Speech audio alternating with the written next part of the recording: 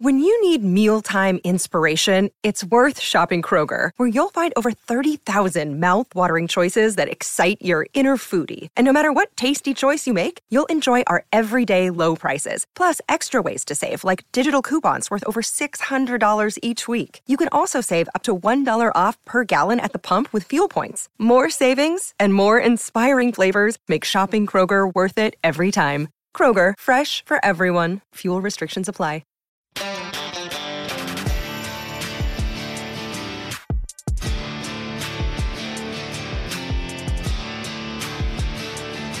This is the Main Attraction Podcast. Now here are your hosts, Justin Strawn and Ryan Nelson. Welcome to the Main Attraction Podcast, where we discuss the biggest television shows and movies in the entertainment industry. I am your host, Justin Strawn. Joining me each week is the other host of the show, Waffle Party enthusiast, Ryan Nelson. Justin, I will never feel comfortable in my office elevator ever again. Tell me about it. I'm glad we don't have an elevator in our school, because I probably wouldn't either. So if you've been listening to the podcast since we started a few months ago, thank you for continuing to listen and making us a part of your day. If you're new to the show, we hope you enjoy it as we talk about Severance, the Apple TV Plus suspense thriller. And if you are new or a regular and would like more access to the show, visit our Patreon page and become a patron of the Main Attraction Podcast. Go to patreon.com/the Main Attraction Podcast, and you can get Patreon only content. You can support us at a $3, $5, $10, or $20 level. When you join up, we'll shout you out here on the show. If you can't be a patron, you can help the show out by rating us on Spotify and Apple Podcasts. Leave us a 5-star rating, and if you have time, write us a review on Apple Podcasts. If you do write us a review on Apple Podcasts, we'll read it on air next time we record. Both of those go a long way in getting the show in the ears of new listeners. All right, we are talking about Severance, one of the more interesting shows I have seen in quite some time. What do you expect when you're watching this? Because I'll talk about mine in just a second. I don't know what I was expecting. I knew that it was like an office, like comedy drama, right? But I didn't realize how far towards the Lost / Westworld way it was going to go. And let me just state, this is much easier to keep up with and understand than Westworld, especially. Yes. And I would say Lost. Yeah. Both of them. Did you listen to the Prestige podcast when they did their they released a Severance season finale on? I did. Yeah. Okay. Yeah. I listened to it too. And they talked about this as well. And I'll mention this as well. One of the things that they mentioned is with Westworld, Reddit was figuring out their what they were doing in season 1, and they didn't like it in Westworld. And that's the reason why season 2 became really convoluted, and season 3 kind of got back on track, but they got pissed off at the fact that Reddit was figuring this stuff out. And it apparently Ben Stiller and the showrunners for this, they don't mind if people are figuring it out. They're okay with that. And so I think they will have a better second season. But when I first was introduced to the show, this was when I was recovering from COVID back in January.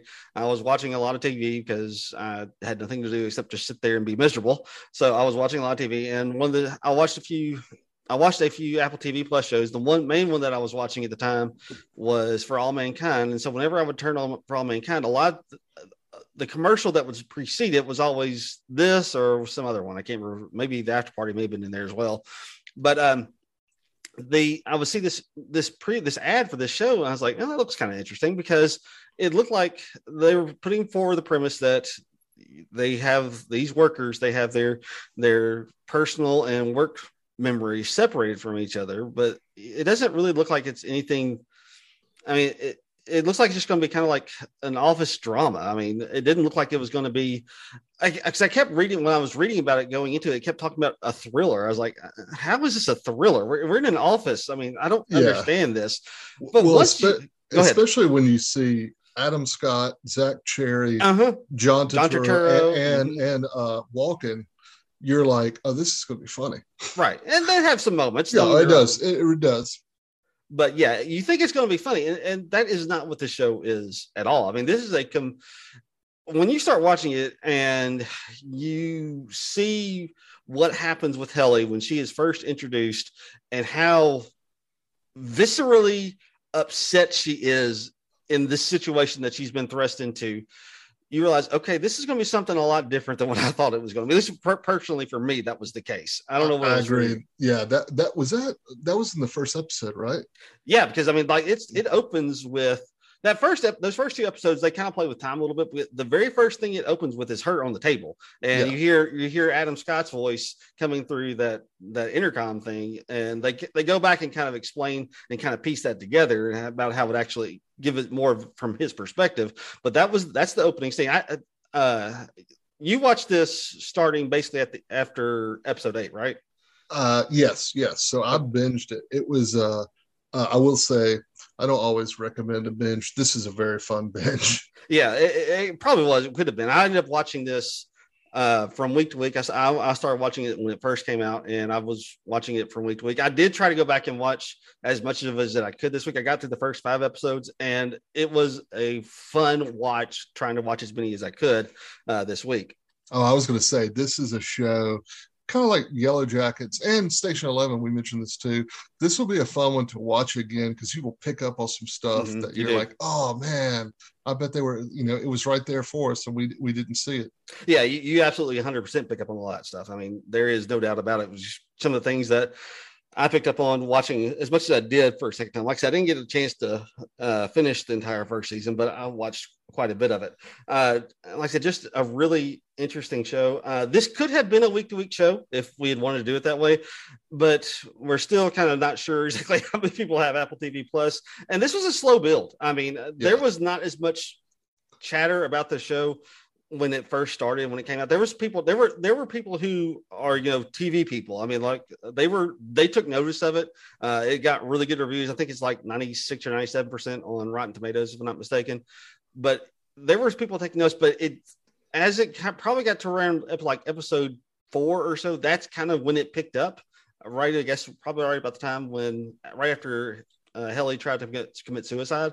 That's I think when most people started saying, "Oh, this is a show that we need to watch," and it's a slow burn, and it just adds a little bit of weird creepiness each and every episode. Yeah, it really does. And I noticed, so when the finale came out, it just got such rave reviews and just everybody's like, oh my God, I need to see more. I noticed that on Friday, Saturday, a lot of the sports media and people I follow were starting to watch it.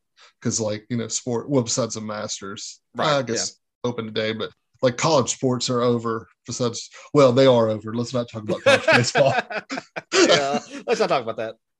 So college sports are over. Right. So people were watching. I noticed a lot of people were watching this, and I saw a lot of people are like, "Okay, I'm on the Severance train." But you make a good point. My wife and I talked about this. So the first 2 episodes are around an hour. Yeah, they are. And then they start getting around 40 minutes. And after that, each episode, you realize the first 2 dragged on a little bit more than you realized. Yeah, they do. Also, every episode since then, especially the last couple, are so action-packed. You're like sitting on the edge of your seat. Yes. Probably like I would say the last 4 or 5. Mm-hmm. Yeah. Ben Stiller is the director of this. So if you're not, weren't sure who was kind of responsible, this is kind of his baby. Now that he didn't direct every episode, I think the middle episodes were directed by somebody else, but this has kind of been his baby, and he's kind of nurtured this thing along since it got started. And he's not really known for his directing. He's done more, but that's not what he's known for. And I think this may take him to another level as a director. Well, I think the problem is we don't give him the credit as a director as we should. If you look at his body of work, so he directed Reality Bites. People forget that. They do.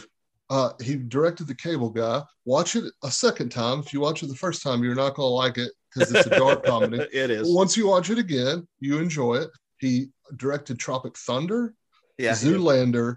Zoolander is so great. Walter Mitty. I never saw that one. Oh, it's really good. It's a family show. You should watch that. Okay. And then he did a Showtime series a couple years ago called Escape at Demora that Patricia Arquette, Benicio del Toro and Paul Dano are in, about these people that break out of a jail. I think it's in New Jersey, and it was fantastic, and it's on Showtime. So he is a very underrated director. He's just such a known actor. Like he was, from the mid 90s to the mid 2000s, he was, one of the top actors out there. Yeah, so we forget, like I said, if you look at his IMDb, he's a very good director. Yeah, like I said, I mean, he isn't known for his directing, but he has a much better career as director than what most people would give him credit for.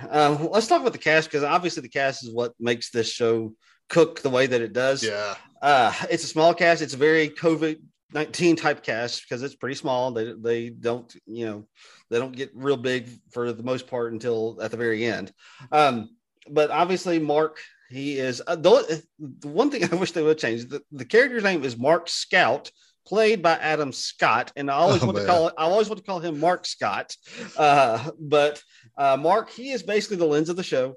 He's played by Adam Scott. He is. They tell us early on in this that because the very first way that he is introduced, he is in his car just sobbing. I mean, that's how he's introduced, and you really don't understand why at that time.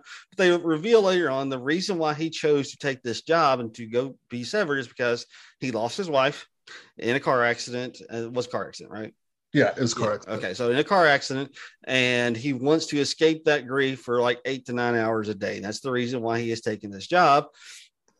But he is the one who we're kind of experiencing this all through, and there's a reason for it because we can't see it through the other characters because it would reveal too much. But honestly, once we finally saw some outies, Mark's innie and outie were probably the most similar. Would you agree?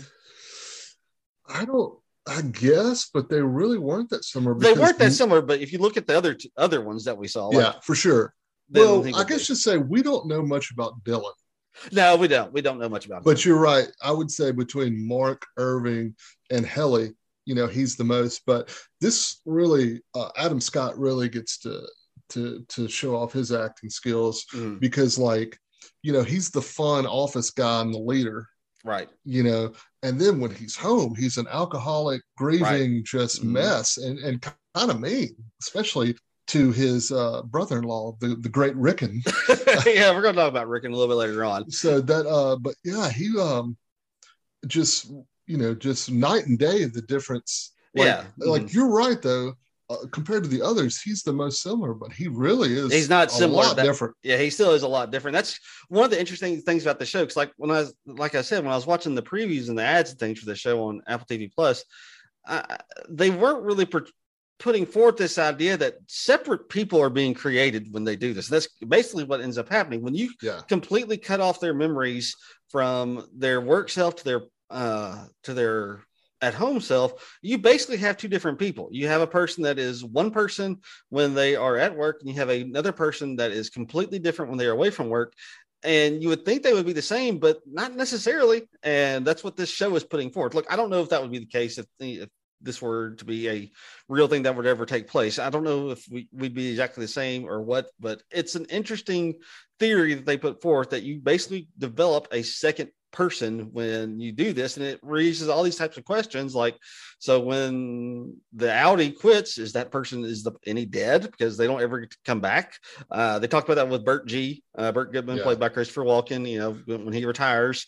So they talk about him, and that's just when Irving gets so upset, we're killing him. So there's all these weird questions and stuff that you have to kind of ask yourself, and moral questions that I never even thought they would be tackling, but they're tackling them in this show. They really do. And they do a fantastic job tackling it as well. Second character is Helly, who is played by Britt Lower. I know she's been in other stuff. I have never seen her in anything else. Were you familiar with her before you came into this? I was not, because I had seen her and stuff, but she was not memorable. No, she's memorable. Oh, it is. If I see her in something again, I will recognize her because, man, what a just outstanding performance and just a breakthrough for her. Yeah, because she from the moment she steps foot on screen, she despises being a severed worker for Lumen. She absolutely hates it. Now, in episode 2, they put forward the idea that her outie, because the only time we see her outie before the season finale is that moment in season 2 when she goes out of the door and she's talking with Milchick. That's the only time we see her outie. Before then, and they tell us in kind of those meetings, I guess technically also when they were like showing her actually getting severed, we saw her outie there too. But in those moments, in those scenes, they are talking about, they're putting forth the idea that she is somebody special.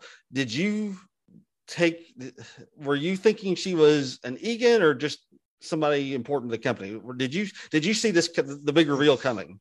I did not. And I guess I didn't do a good enough job of just thinking about that. Also, that's the problem with binging. You don't have the time to really think about. So I did not. And I really didn't do any research or anything. Again, I'm watching like 3 a night, then, the next night watching 3 more. Right. So I really didn't have the time to research, but no, I did not see that coming. Yeah, I listened. I thought she was either going to be. I thought she'd be a board member. I didn't think she'd be an Egan. I didn't think they would go as far to make her an actual Egan as one of the, an heir to the company or whatever it is. I didn't think they would go that far with her character, but I thought she was like be a board member or something like that. I knew they were putting forward the idea that she was important. I didn't realize that they were going to go that far with her character. So I did not see that coming at the end of the season, that they would reveal her to be an actual Egan. Next is Dylan, who is played by Zach Cherry, who I absolutely love. He doesn't have a ton of big roles. He's got a ton of small roles that he always kind of plays this comedic relief. One of my favorite roles of his is he is the play-by-play guy on the bus in Shang-Chi. Yeah, that's right. Yeah. That's one of my favorite roles. I love the character of Dylan. I mean, Dylan, and he has a really interesting arc in this show, because I don't know. It's when he first starts, he seems to be kind of a company guy because he's all about the finger traps. Right. I mean, he is the biggest waffle party. I mean, he is constantly talking about the waffle party. You're like, what is so great about a waffle party that this guy loves so much? Who knew what was coming? I know. We were wow. We had no idea what was coming with the waffle party. But I mean, he seems like, honestly, he seemed like the typical office worker, like a guy who wants his job, wants his paycheck. In this case, I mean, they set up this whole thing because they don't get the perks of a paycheck because their outing gets the paycheck. So that's the reason they give them these finger traps and they do these dance movement or dance experiences and all this type of stuff, is because this is how they have to reward them for whatever it is that they're doing, because that's the only thing that they can give them, because the money means nothing to them, obviously. Yeah, he's the typical, and I work in an office, so there's always the high producer that doesn't like teamwork. Yeah. That's like you said, is out for his own awards. Yeah. And like his own production goals. And it doesn't buy into any BS that comes from like the upper ups. I mean, no. He has no time for any of it. He just wants his perks. That's what he wants. He wants to get his perks from, and whatever means that he talks about. It's like, so like I said, I just love his character and those glasses he wears. Yeah, where he kept pulling them down. Yeah, they kept pulling them down. They're always like they're about to fall off of his nose. Yeah. I mean, like he has this weird shaped nose just to begin with. And so, like I said, I mean, those glasses were. I was like, all right, take the glasses off or something. But yeah, I absolutely loved Zach Cherry in this. He was spectacular in his role. All right, Irving, John Turturro. The company guy. Let's just go ahead and I mean, that's what he was. He was the company guy, which is very interesting when we get to the very end, because he is definitely not the company guy on the outside. No, he's not. I knew that his outie was going to be something, peculiar. I wasn't sure because, you get John Turturro for this role. You got to have something. But yeah, I didn't expect to find out who he was, just because, like you said, he was such a company man. He had memorize all the creeds and everything. But, John Turturro doesn't get enough credit. He is one of our greatest actors. Yeah, he's really good. He doesn't miss. No, he doesn't. I mean, he is putting forth in this show, at least for like the first 2/3 of it, that not only is he a company guy, but he is like one of the ardent devotees of Egan, and like he is completely bought into this reverential worship of Egan that this company has, which is one of the things that they do not answer in the season finale. And we're going to talk about the season finale a lot more in depth here a little bit later on, but they don't really explain why there's such a reverential attitude towards this Keir Egan guy. I'll be interested to see how they explain that in future seasons of the show, because like I said, it's just this weird dynamic that they have, like because he's basically like the god of Lumen. I mean, it's just such an odd thing. It's kind of cult like. Yeah, it really is. And one of the leaders of that cult is our next character, Miss Cobell, who is played by Patricia Arquette, who is wonderful in it. She was in Medium. She was in some of the Nightmare on Elm Street movies, if I'm not mistaken. True Romance. Yeah, she's in True Romance. I forgot about that. So if you're wondering where you've seen her, she also is the sister of David Arquette. And Rosanna Arquette. And Rosanna Arquette, that's right. So they're all brother and sisters. Just a evil performance by her. I mean, she is just ruthless. I mean, she goes above and beyond of what Lumen asks them to do pretty awful things to these workers, and she goes above and beyond that. I mean, she is like spying on Mark constantly.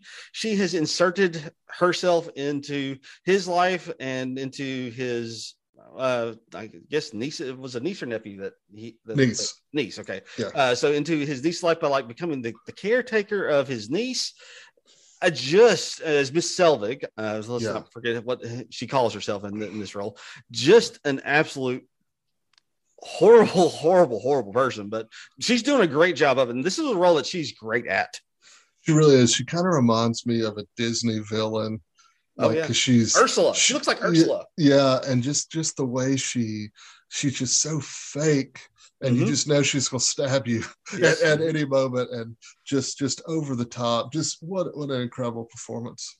Now, one of my favorite characters is Milchick, played by Trammell. This is like one of the first things he's ever done. He's done some other stuff, but this is going to be a huge role for him because he's going to get some stuff after this. Milchick, played by Trammell Tillman, he's basically the enforcer. Is what he is, and he is. I mean, it's because he can be so scary, but it's kind of like what we were talking about when we were talking about Moon Knight with Arthur Harrow.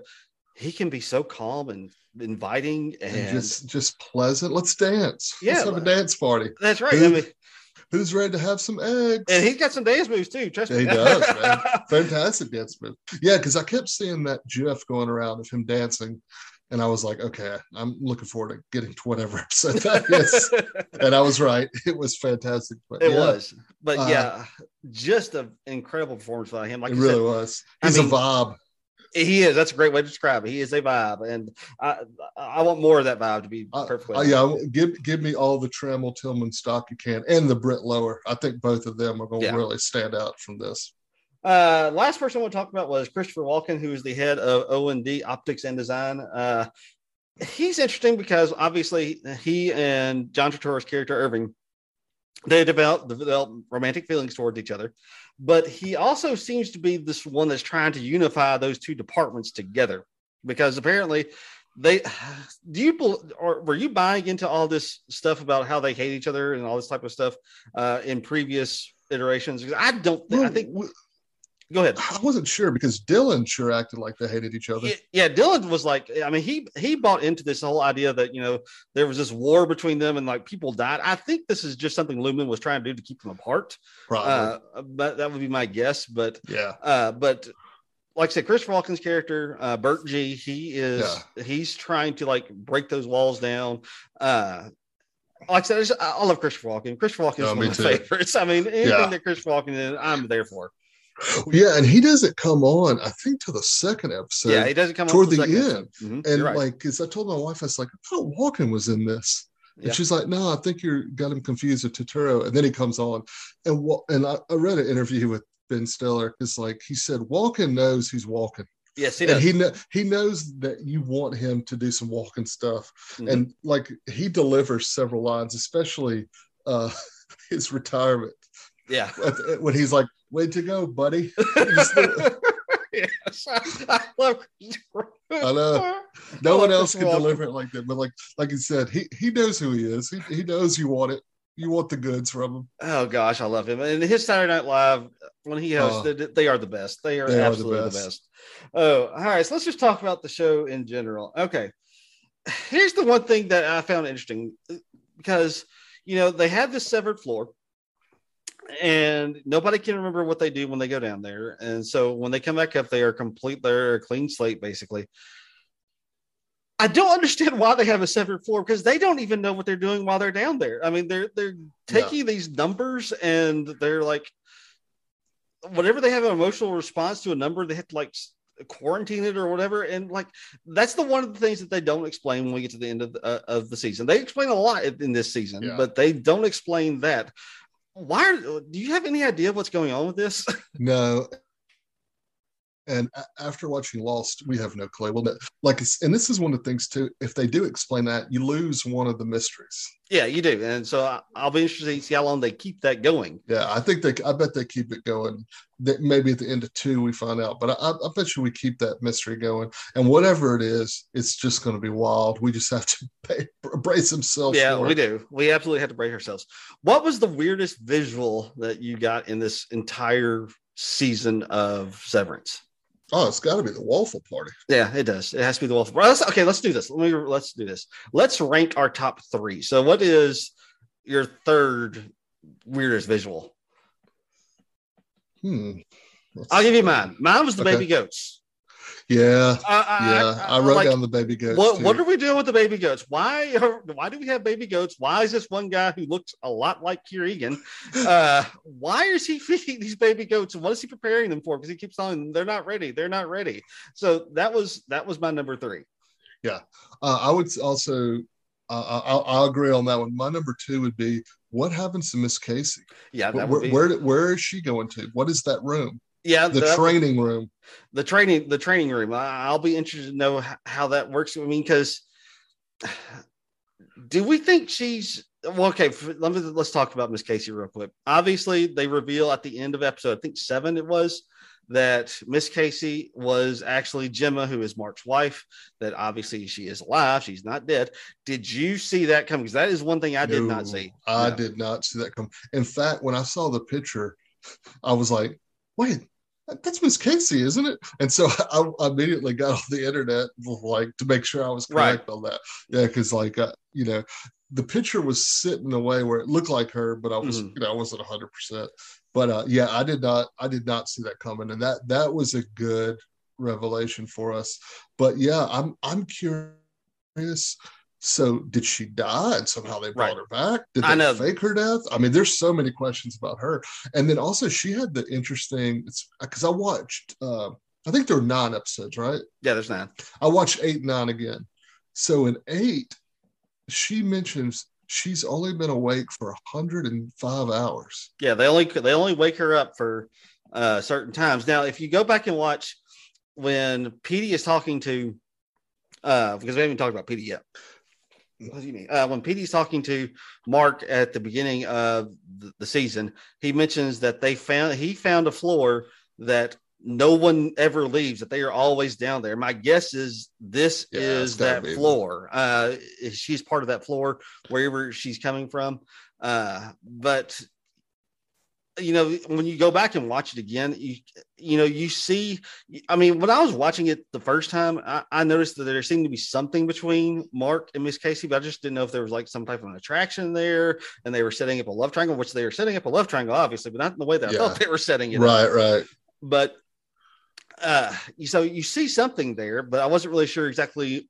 I didn't see them going the way that they went down with him basically saying, them revealing that that's his wife. And like I said, that never once crossed my mind. And I thought it was funny too that Dylan would always say, "Hey, did she ask about me?" Because he obviously had a little thing for her. Yeah, and then when she said something, it's like, "Well, she's not my type anyway." Just the way he would play it off that he wasn't interested in her, but he was always curious if she asked about him. That was always funny. Yeah, so obviously that takes us to our number 1, which was the weirdest visual was the waffle party, because when he sat down and he has his waffles. Like, okay, he's eating his waffles, and then they look delicious. They did. Those look some dang good waffles. Yeah. But he's sitting there eating his waffles, and he has to put on the Kieran Egan mask. Like, what in the world is going on? And then he gets on the bed, and the four Tempers come out, and they're dressed in this lingerie, and they're doing this weird psychosexual dance. I'm like, what is going on here? I mean, and like they don't finish it, so we really don't know what the purpose of the waffle party is. Because we mentioned earlier, we both listened to the Prestige podcast with Joanna and Mallory. They were talking about how the whip that is in that picture that we see at the very beginning of the season is by the bed, and the only thing they could come up with is like he actually has to whip. He would like get the whip out and like start beating them with the cat of nine tails, because that is supposed to represent the 9 core principles of Lumen. And wow, like how is this the biggest reward you get? Yeah, and it was obviously something, because they were looking for Dylan to participate. Yeah, they were. And that was I thought I had been to some weird Waffle House in encounters, but nothing like that, man. No, if that ever happens at a Waffle House, then while that I'm there, I will definitely pull up my camera, because that's something to record, to say the least. But yeah, so those are just some weird, interesting, I don't know, like I said, visuals. All right, let's talk about Rickon a little bit real quick, because I love Rickon. Rickon's book seems like just revolutionized the way they look at their jobs, the way that they are viewing themselves inside this company. What's interesting about it, though, is because Rickon and his friends all seem like the absolute worst. Yes, they did. Yes. like I don't know. Go ahead.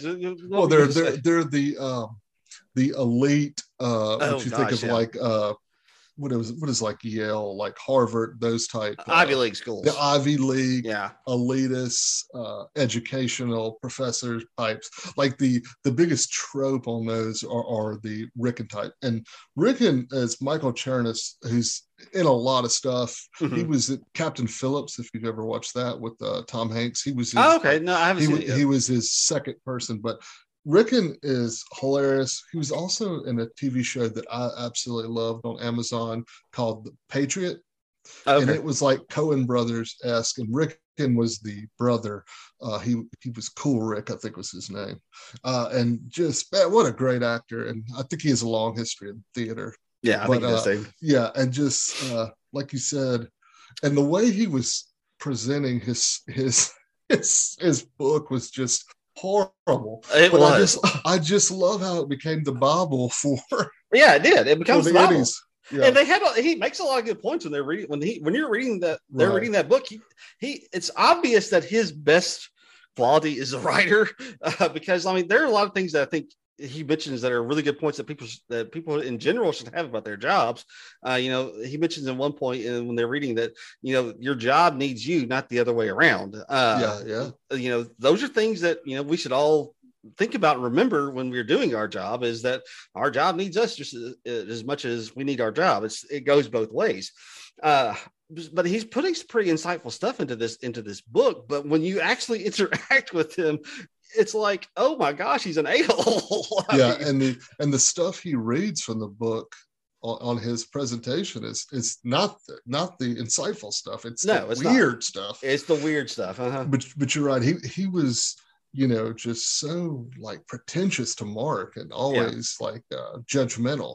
And what's so weird is Mark's sister, it seems like this really down to earth. Like, how did you end up together? Oh my God. Yeah. The way he reacted during the pregnancy, during the birth scene was just hilarious. How he was the one at actual pain. He's like, what? That was an advanced copy. Oh my. He's like, starts hyperventilating because the fear of having that book having been stolen was just absolutely too much for him to bear during his wife's childbirth. So, but yeah, Rickon he's a fantastic character, but like I said, he's just awful as well. So, I mean, it's just an interesting little thing they've got going on. And the perfect amount of Rickon as well. Yes. All right. So this entire show, I think where it really kind of changes is when Trammell Tillman's character Milchick he invokes the overtime contingency on Dylan. This is my opinion. I thought it changed because Dylan, Dylan's son was supposed to count to 1,000, and that was supposed to give Milchick enough time to question him about that card that he took, and he would never know what was going on in his outside life. But once his son busted into that closet or whatever it is that they were in, that's when everything changed, because he saw his son. And Patricia Arquette's character, Miss Coble, she mentioned this at one point, a finger trap is just a finger trap when you've met your son. Because there is no way at this point that they can give him anything down in the severed floor that will give him any type of feeling of reward or feeling of, I accomplished something, because he now knows he has a son and he wants to know that son. And like I said, I think that changes everything. And, it's like one of those things where, like, were you really thinking this through? How really important is that picture that he took? Is it so important that you're risking your entire company structure on this? I know, that was weird. And I mean, did Dylan even know he had it? The Audi Dylan. No, the Audi didn't. That's the reason why they did the overtime. They woke him up so that they could ask him. And like I said, they were trying to ask him so quickly and get that resolved before he could find out anything about his outside life. And it backfires on him. That's when this whole thing starts to collapse. And like you said, they figure out about the overtime, and already the core, the four people were starting to work together, because they were walking to meet with Bert's crew and starting to. But like you said, after that, they really become a team, and like all want to work together to find out what the heck is going on and to find out who their outie is. Yes, they do. And the moment where everything kind of breaks is at that dance experience, whatever it's called. I can't remember what the initials were, but at that dance experience where everybody's having fun. I mean, even Helly's kind of having fun. Yeah. But Milchick is dancing and Dylan is having none of it, because he knows he has a son. And that's when he attacks Milchick and he reveals to the rest of them, they can wake us up. That's when the whole plan starts to concoct that plan to try to wake themselves up on the outside. And it was interesting to me that Dylan volunteers to stay inside. He knows he has a son, but he's the one who still volunteers to stay in. I thought that was interesting. I thought that they would go a different direction with that, but I'm glad that they didn't. I'm with you. I'm glad they did that. But I think that just showed how much he wanted to get back at them. I think he also realized how much the others learning something about their outies would mean. Yeah, and that takes us into, well, we actually do get a little bit of a sense of, in episode 8, of what Irving's outie is. We finally kind of see him, and he's painting, and the entire thing he's painting is that dark hallway that Miss Casey walks down. So, and when we get into the season finale, so let's go ahead and get there real quick. This season finale, I hate to say it's the best one I've ever seen, but it's in the conversation. It's definitely in the conversation. It is incredible. I mean, just 40 minutes of just sit on your edge of your seat. Mm-hmm. And then at the end, you're just going like, what? Exactly. I mean, because what they do so well in this season finale, because once he hit those switches at the end of episode 8, they do such a good job of like cutting you off on these big time cliffhangers in the show. But he hits those switches and you're like, oh, what is going to happen next? So obviously you're just waiting for episode 9. And when episode 9 finally starts, you're wanting to know, all right, so are they going to immediately tell somebody something? And that, in our minds, we're thinking you just go tell somebody, but they're being introduced to a whole new world. So they don't know who they can trust. They don't know who any of these people are that they're around. So that's what makes this whole thing so fascinating, is because they've got to now establish, who can I trust? Who am I to begin with? Who the heck am I? And that's when we get a couple of big reveals. We learn about Irving, who is basically, I don't know if he has inserted himself. He's inserted himself mainly because he wants to take the company down. We don't know why, but based off of the maps and all this stuff, all this information he has accumulated on Lumen, he's wanting to take the company down. That seems why he has has put himself into Sever. But what makes it so interesting is because of what we talked about earlier, he was the company guy. I mean, he had a devout loyalty to Egan for so much of the show. And now he's the one on the outside who seems to have had all these plans, has been, looks like for years, trying to uncover and unearth as much as he can about this corporation. It just is this interesting dynamic that I just did not see coming. Yeah. And I can't wait to see what his storyline. I wonder if he doesn't have somebody on the training room that he's trying to find out. Yeah, and is he like a CIA person or something? He has a military background. He got a military background. Yeah, and so that was very interesting. Will Bert remember? When he screams to wake Bert, to talk to Bert, will Bert know who he is? So that will be very interesting. Yeah, because I can't imagine they would, because there would be no reason for him to. Then what's supposed to be the biggest reveal is obviously Helly is an Egan. Her name is Helena Egan. She is the daughter of the current CEO. And this is all basically a publicity stunt. Is they are trying to legalize this process. And her father says this really creepy thing to her in the bathroom where, they're all going to be children of Egan. They're all going to have this chip put into them, because it seems to be like they're trying to get this chip not only just in their employees, but everyone on the planet. And like, what are you doing? And why are you doing this? I mean, this. Yeah. Well, he also says something like, then you can join me at my revolving. Yes. So is he going to die and get brought back? I don't know. There's a lot of weird stuff going on with that guy. Was really creepy. I think I wrote down that actor's name. He did a really good job. Yeah, he did. Just the way he spoke and looked. Mm-hmm. He was really creepy. I thought I wrote down his name. Yeah, I've seen him in other stuff. I can't remember, and I had it down too. I lost it, but like I said, just the whole. I would love to know what was actually going through her head when you realize. Not only is, when she realizes that she's an Egan, not only is she a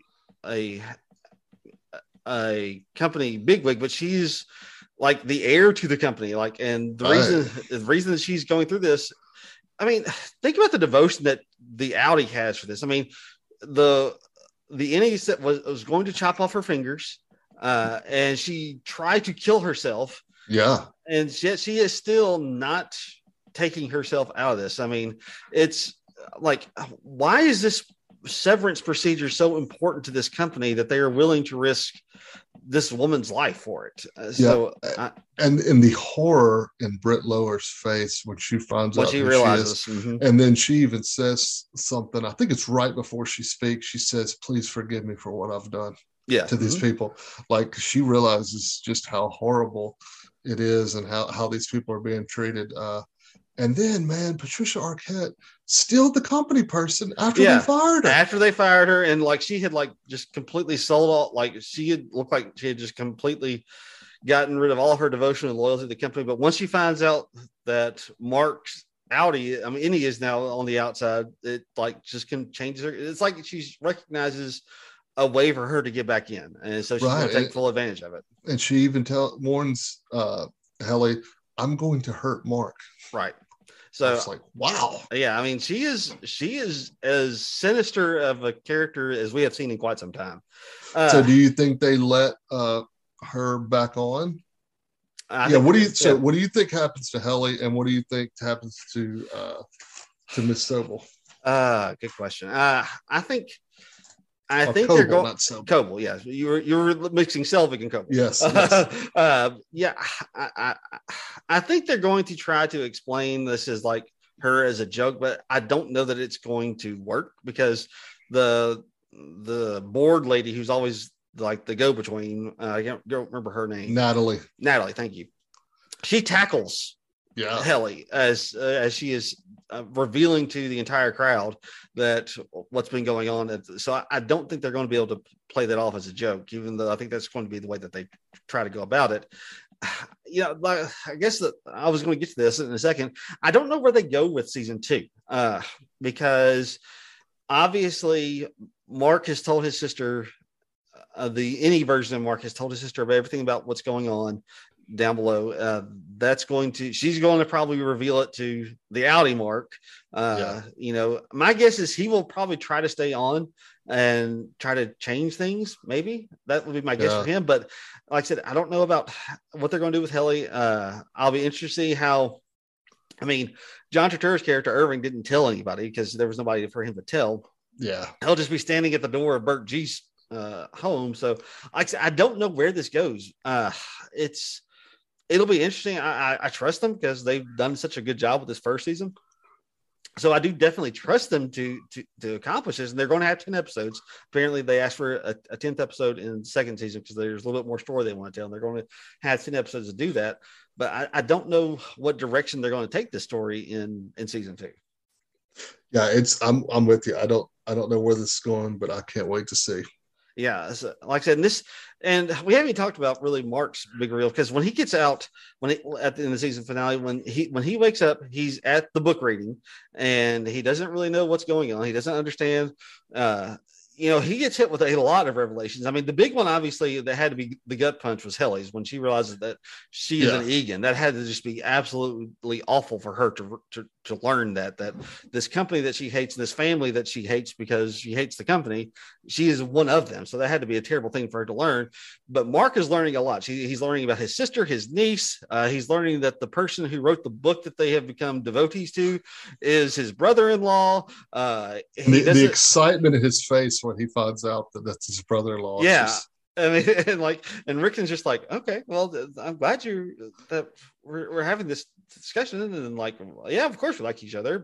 And Rickon was having a hard time processing it as well. Like, because Mark had apparently, Mark was giving him such a hard time about everything, to be honest. And he's like, okay, I like this. I appreciate it. But, and then when he realizes the big thing that he does, he doesn't understand he's doing it. The mistake he makes is he calls Miss Coble instead of Miss Selving. That's what clues her in. Yeah. But like I said, and just everything he's experiencing, everything he's going through. And then when he finally sees the picture of his wife and he reveals that she's alive, what I think we're going to find, Gemma in some room somewhere, I think. And maybe that's going to be what Innie's goal is now, is to keep going down and to try to find a way to free her so that she can come back to his Audi. I don't know. Like I said, there's just going to be a lot of interesting things that they're going to, there's a lot of roads that they can take. I'm not sure which one they're going to take in season 2. Yeah, it's exciting to see where this goes. Yeah, I'll be very interested to see where it goes. So, all right. Anything else you want to talk about? Well, I was going to mention one more thing. I thought this show did a really good job of, it had established actors. It had a good mix of established actors like Adam Scott, Patricia Arquette, Turturro, Walken. And then you had these people that we've seen before, but they haven't had these roles like this. Right. And these are all like the whole cast. These are established people. They've been in so much stuff, but now they're really getting an opportunity. So it was a perfect mix of people. Yeah, it really was. I mean, we talked about this when we talked about the after party, probably about a month ago, I guess, when we recorded it. Apple, they put together A-list cast for the most part. And this is an A-list cast with Adam Scott. I mean, his big thing was Parks and Recreation. So he got put back into an office type television show, but you bring him in, you bring Christopher Walken, John Turturro. I mean, just an A-list cast, and they don't seem to have any problem spending money to get big cast members. And I mean, Ben Stiller is the director of this thing. I mean, yeah, you're right. So, I was listening to the Watch podcast, and they had Adam Scott on there. Oh, did they? And they asked him, like, what did you think when he walked on set and saw Walken and Turturro? And he was like, he said he didn't sleep the night before he was supposed to have scenes with them. He was late. He had to apologize to both of them. He was just talking about how it was a nightmare. He was so nervous. Right. Because he said he befriended Turturro, and he felt like he could chat with him about stuff. He's like, I was just so scared of Walken. He's like, it's Walken. It is. I mean, he is a presence, to say the least. Yeah. Right. So do we want to do rewards now? Yeah, let's do them. Okay. So our season awards at the end of a season or at the end of a movie, if we're doing a movie, we give out 6 awards based on the 6 characters from the show Friends. The first one is the person who stood out the most, the person who was the shining star of the season. That is our Rachel. So who was your Rachel for the first season of Severance? I picked Adam Scott. Yeah, it has to be him because, I mean, he is the one that everything goes through.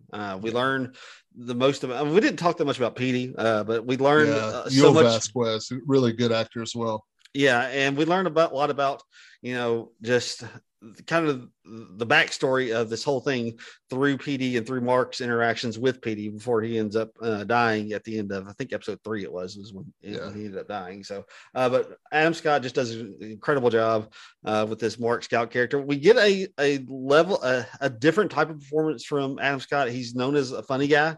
Yeah. And this was a much more dramatic performance from him. He had some funny moments in this show, but not nearly what we're accustomed to in an Adam Scott performance. Right. You're right about that. He got to show more of the dramatic side of just how much he was hurting and grieving that we haven't seen before. We got to see, him and his sister, the chemistry they had together and the comedy, that was similar to what we've seen from him before because he's so good at being sarcastic. Yes, he is. But man, just a great role. And it sounds like Ben Stiller just picked him out. Like he's been telling him about this for several years. He thought about him for whatever reason, and I'm glad he did. Yeah, I got that same feeling as well. Our next one is the Joey, the character who isn't necessarily the star, but just one of your favorites, somebody you just enjoyed watching. Who was your Joey for this? I had to go with two people, and it's easy to pick. It's John Turturro and Christopher Walken. Every time they are on the screen, they're good. They're really good. I mentioned this earlier. John Turturro doesn't get enough credit. He has really been one of the great American actors of the last 30 years. Right. He's just been in so many good stuff, and he can do it all too. He does comedy with the Coen brothers and Adam Sandler stuff, but the dramatic stuff he's really good at in this. The Night Of, he did a lot of stuff with Spike Lee back in the day, man. Right. Just a great op. And I mean, what can you say about Christopher Walken? If you're not happy when you see him on the screen, don't talk to me anymore. Yeah, exactly. I went with Britt Lower as Helly, just because, she is the one that's reminding you that these people are actually being put through something they didn't sign up for. They didn't necessarily want, and apparently they remind you a lot throughout the course of this, that most of them have tried to quit. Most of them have tried to get out. And she is the one who is constantly in this state of terror, in this state of pain, because she doesn't want to be there. She absolutely does not want to be there. And it's being forced upon her. I mean, from the get-go, it has made very clear that she hates this. And her outie, who is an Egan, is just not going to let it happen because she has an agenda that she is trying to prove for her family and for her company. And like I said, so that's one of the reasons why I went with her. All right. The Chandler, the person who was kind of the comedic relief, I think we'll probably have the same person, but who was your Chandler? I went with Zach Cherry as Dylan. I did too. Mm-hmm. Yeah, he's just really funny. It's such a dry humor that he has. Yes, he really does. That really just kind of snarky. He was really snarky. Yeah, he was snarky. That's a great way to put it. Yeah.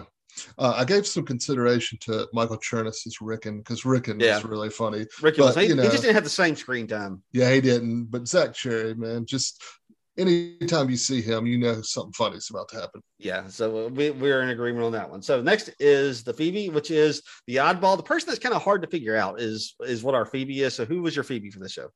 I bet we have the same person. I went with Pamela Tillman as Milchick. I did not go him.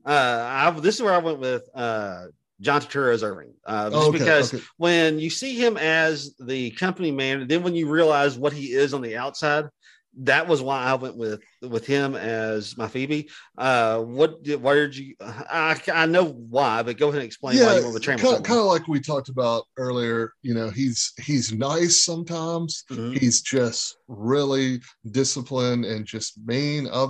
You just never know which Milchick you're going to get when he's showing up. Right. And like I said, so I can definitely see why you went with him. Our Monica is a driving force in the show, not necessarily your favorite character. It could be somebody you like, somebody you don't like. They just play an important role. Who was your Monica? This is where I went with Britt Lower as Helly. Okay. Just a I can see that. fantastic performance, breakout performance. You're going to see her in a lot more. She really looked like someone who could lead another TV series or a movie. I think this is going to be huge for her.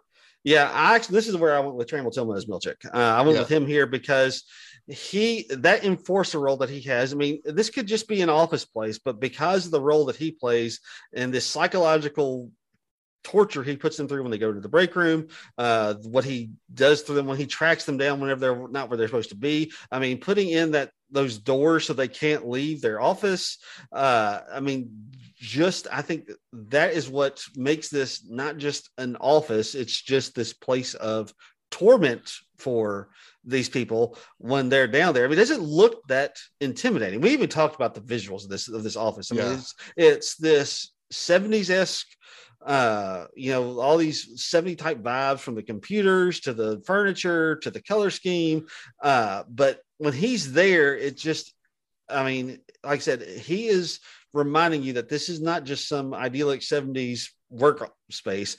It's a place of torture for these people because they can do whatever they want to him and no one will ever know, because nobody can come down there, and they can't, when they leave, they don't have any memory of it. So, and they all get gift cards if they get hurt or something like that.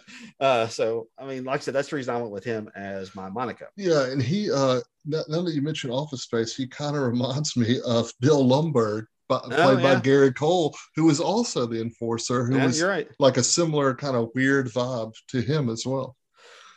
All right, I think we're probably the same for the Ross, but I could be wrong. Oh yeah, I think he is. Who's your Ross? Let's talk about who the Ross is. The Ross is the person we like the least. It could be because they're just a bad performance, or it could just be because their character is so awful. So, who is your Ross? It's Patricia Arquette. Yeah, it is. It's Patricia Arquette as Miss Coble, or Miss Selvig, however you want to go with. I mean, we haven't really talked enough about the fact that she moves in next to Mark as Miss Selvig and portrays as this like kindly old woman that's next to him and was trying to like help him, and they're helping each other. And just this, how horrible you have to be to do that to a person and to insert yourself into their life like that. I mean, to mention what she does in the office. I mean, and we find out she walks in his house when he's not there. Yeah, and she's just infiltrates his family. Yeah, mm-hmm. I mean, she is like I said, Disney cartoon villain. She is right there. She really is. I mean, she absolutely is. So kudos to her. And like I said, she's a Ross not because because she's a bad performance. It's a Ross because she is nailing her performance. Yeah, she is absolutely nailing it. So good for her. All right. Rating. We have a 5-tier rating system on the Main Attraction podcast. If it is the best of the best, we love the show. It's one of our favorites. We give it a Game of Thrones. Just beneath a Game of Thrones is a Lost. Middle of the road for us is a Friends. Right below Friends is a Full House. And at the bottom of the barrel, if we didn't like it at all, couldn't find anything redeeming about it, we give it a Baywatch. So what is the show Severance for you on our rating system? This is season 1 is for sure is a Game of Thrones. Yeah, it is. I mean, it starts off as a Lost for like the first few episodes for me, and probably right about the time episode 4 when Helly hangs herself, you realize this show is about to go another level. And it does. It completely goes another level. And that's when it becomes a Game of Thrones. They start to really indulge in their weirdness, their eccentricities, all those things. And that's when it becomes Game of Thrones, in my opinion. Yeah, I agree with you. And I wish Game of Thrones and Lost, their series finales had been as good as this. Yeah, I know. Well, hopefully. Lost had some finales that were good. Yeah, they did. Besides the last, but and Game of Thrones too. But this one, man, what an incredible finale! We're gonna have to wait to 2023 to get more, and I'm sad. Yeah, I know it's gonna be sad. Like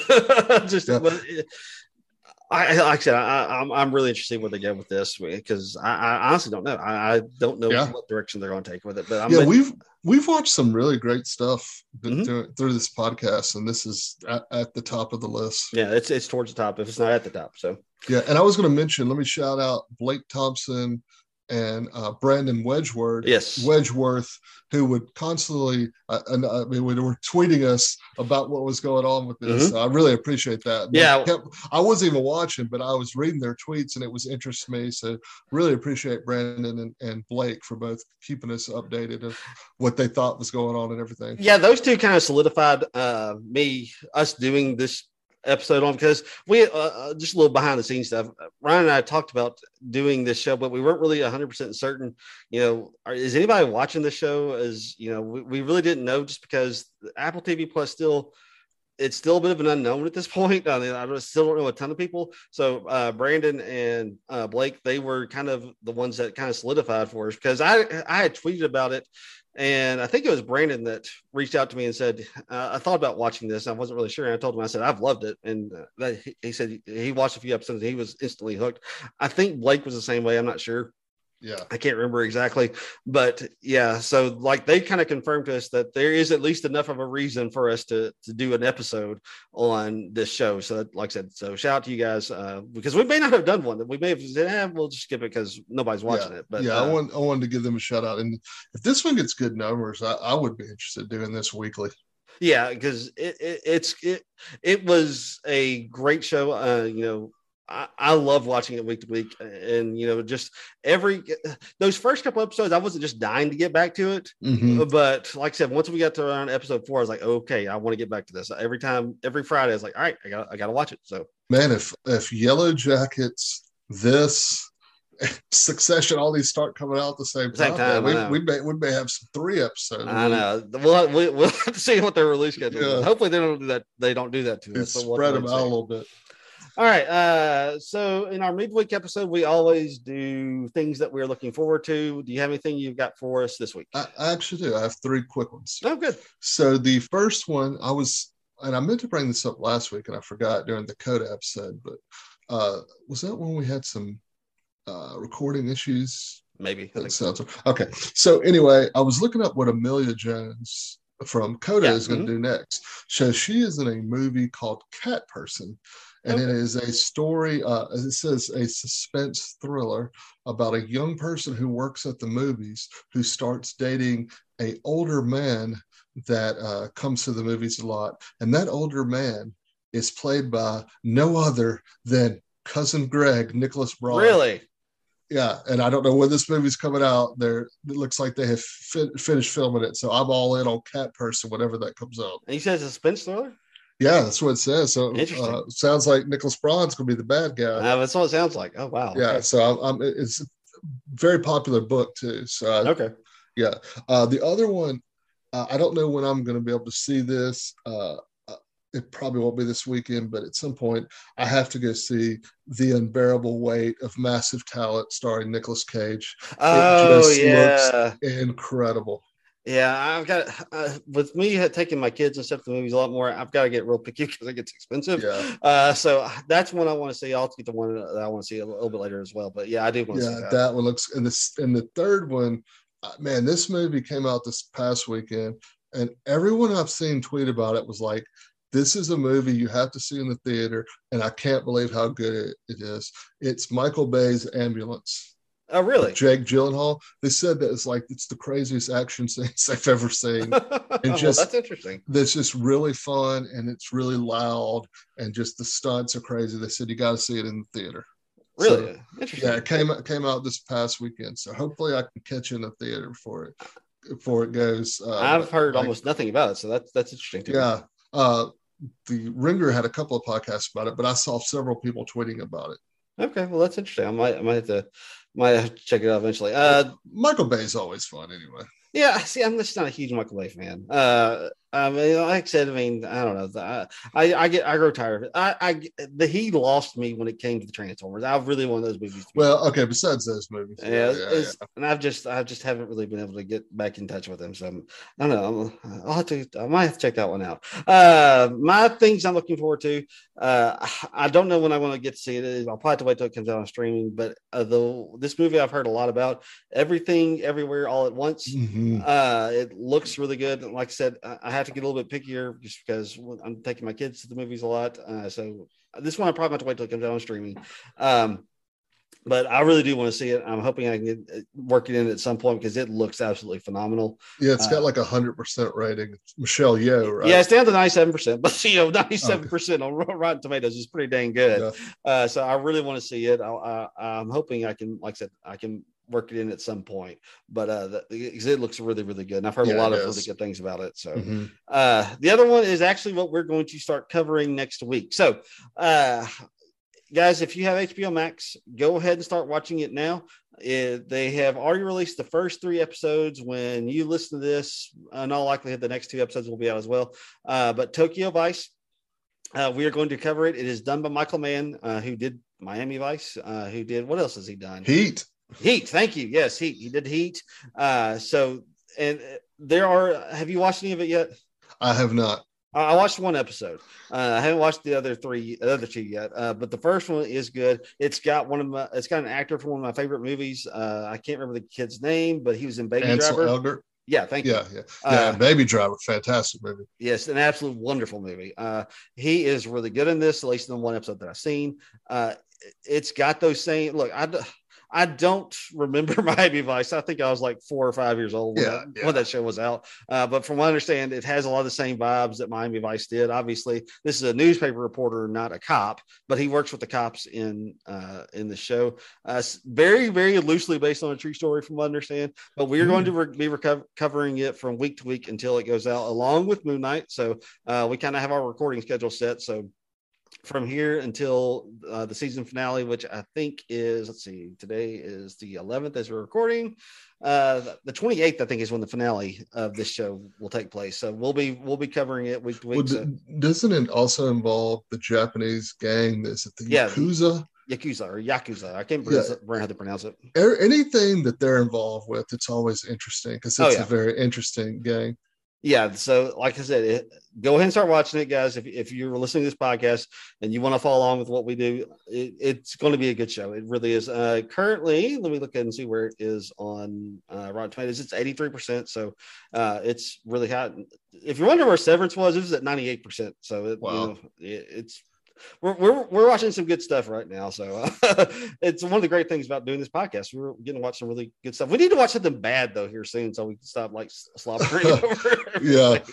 And every time I hear Heat, I just want to do the Al Pacino. She's got a great. I'll just stop there. Yeah, it's probably a good place to stop. So.